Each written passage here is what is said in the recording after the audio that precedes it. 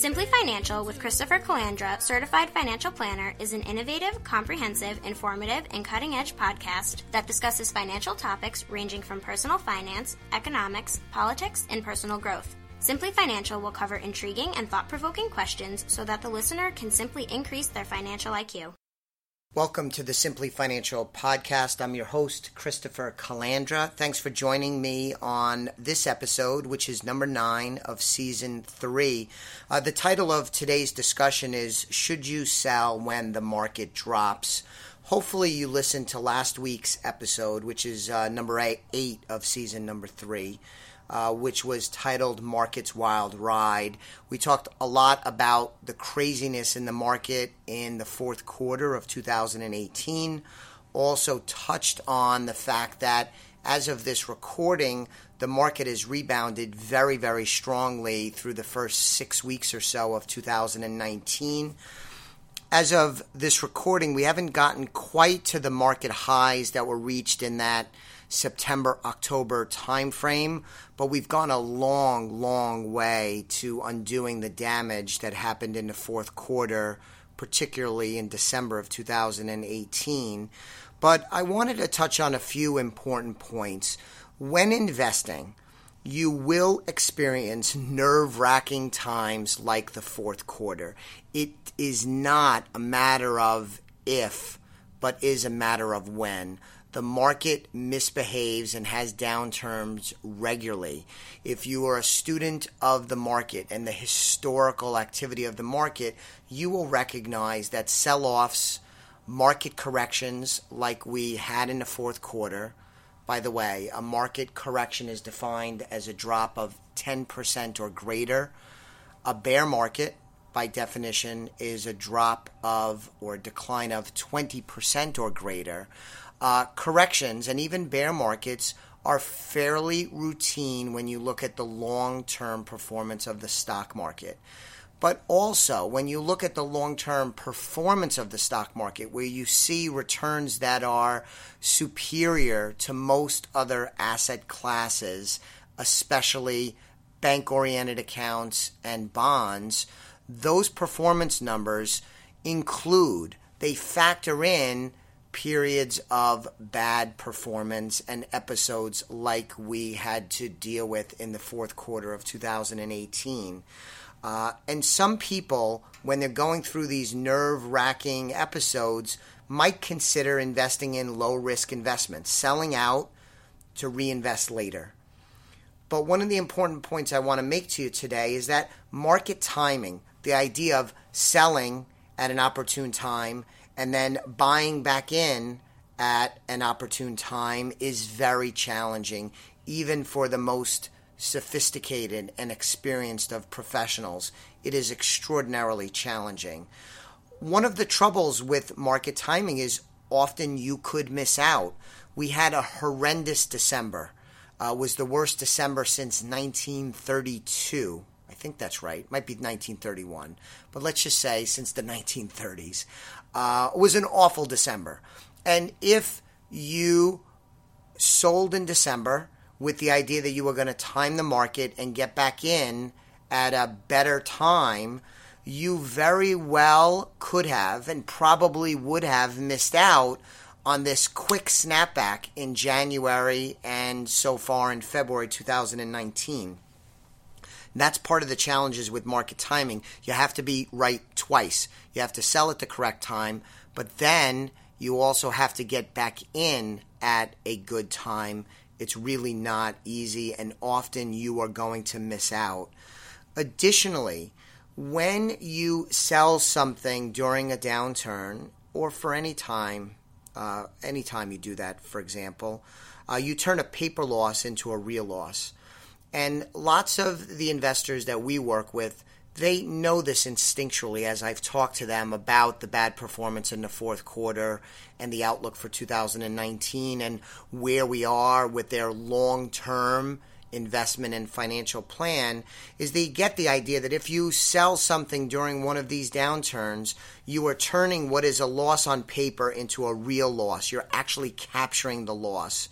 When in fact, by holding and waiting it out, often those paper losses will turn into paper gains, and later on, especially over the long term, you can turn paper gains into real gains, and that's really what we are after. Remember that investing in the stock market, in particular, time is your ally, and the longer you allow the stock market to work on your behalf, you're giving yourself the greatest opportunity, really stacking the odds in your favor that you're going to end up with, number one, a positive return, number two, a return that exceeds what you could get in the bank or very low risk investments. And then number three, the chances are you're going to get a return that is very healthy relative to other choices you have as to where you invest your money. Of course, this is not a guarantee. I'm looking at 100 years worth of data on the stock market performance, and I have a high degree of confidence that the next couple of decades will probably be like the past, but that's not a guarantee. We're talking about tried and true best practices, but I don't have a crystal ball. It's not perfect, but we have a lot of data to help us and guide us to making good decisions. And so for most people, most of the time, the answer is you should not sell when the market drops.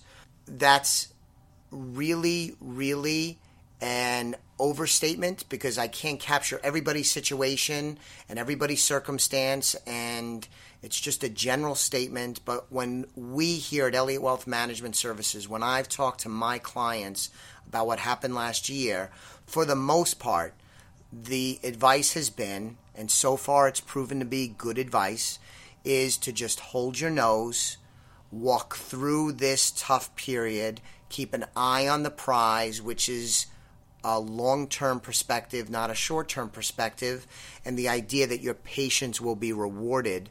I'll remind you, too, in season number 3, episode number 2, I did a really good, in my opinion, episode, an interview with economist Dean Nicholson.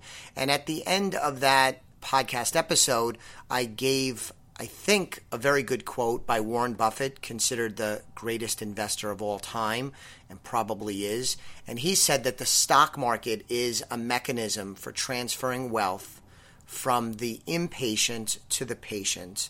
And the reality is, all the academic and historical research and numbers demonstrate that periods of downturns, bad periods, are followed by periods of recovery. That's why most of the time, and for most of our clients, we recommend that they hold on, not do anything rash, and that their patience would be rewarded. Now, with that said, if you lost a lot of sleep during the fourth quarter downturn, which by historical standards was notable but fairly mild, I think we were down 15 to 16% from the highs. Boy, that is jarring. But if you look back to the great financial recession of some 10 years ago, the market actually went down by some 40 to 45% between the market high in October of 2007 and the market low of early March 2009. So 45% is quite a bit worse than what we dealt with in the fourth quarter. And in that instance, during the great financial crisis, if you had held through that period, by and large, talking generalities now, it would have taken about 2.5 years for you to have recovered what was lost during that 1.5-year episode that we call the Great Recession. So if you lost a lot of sleep during the fourth quarter of 2018, it might be time and it might be worthwhile for you to get a second opinion and or to reevaluate your investment plan. Because when you think about risk and when you look at investments, it can be theoretical where you are optimistic, you go into it with the best intentions, but when reality strikes and you have a bad period, if you don't deal with it well and it upsets you a great deal, maybe you're taking too much risk. Maybe your money is not invested in a way that aligns with your goals and objectives. So if you're a client of ours and you're listening and you feel that way, if we haven't spoken about this, please come to us. Let's work through it, discuss options, and figure out best steps that we ought to take.